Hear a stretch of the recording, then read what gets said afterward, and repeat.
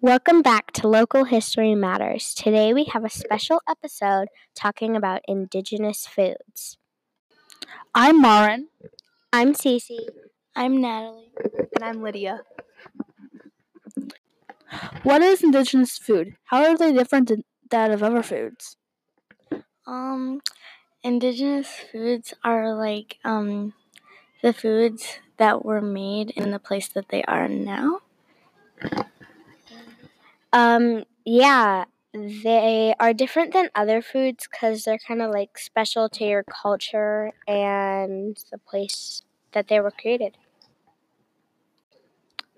Do you think it's important for people to make Indigenous foods? Why?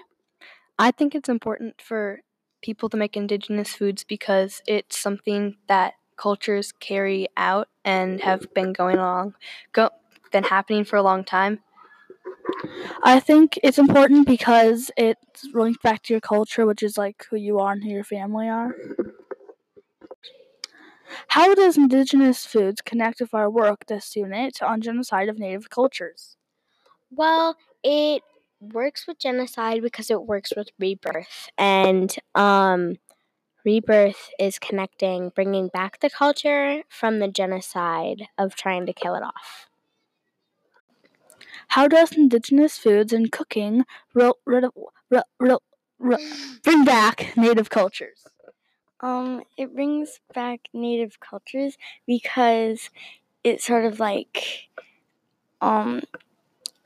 goes back to like the original thing in the culture. Yeah. Well, how did you feel before eating the Indigenous taco?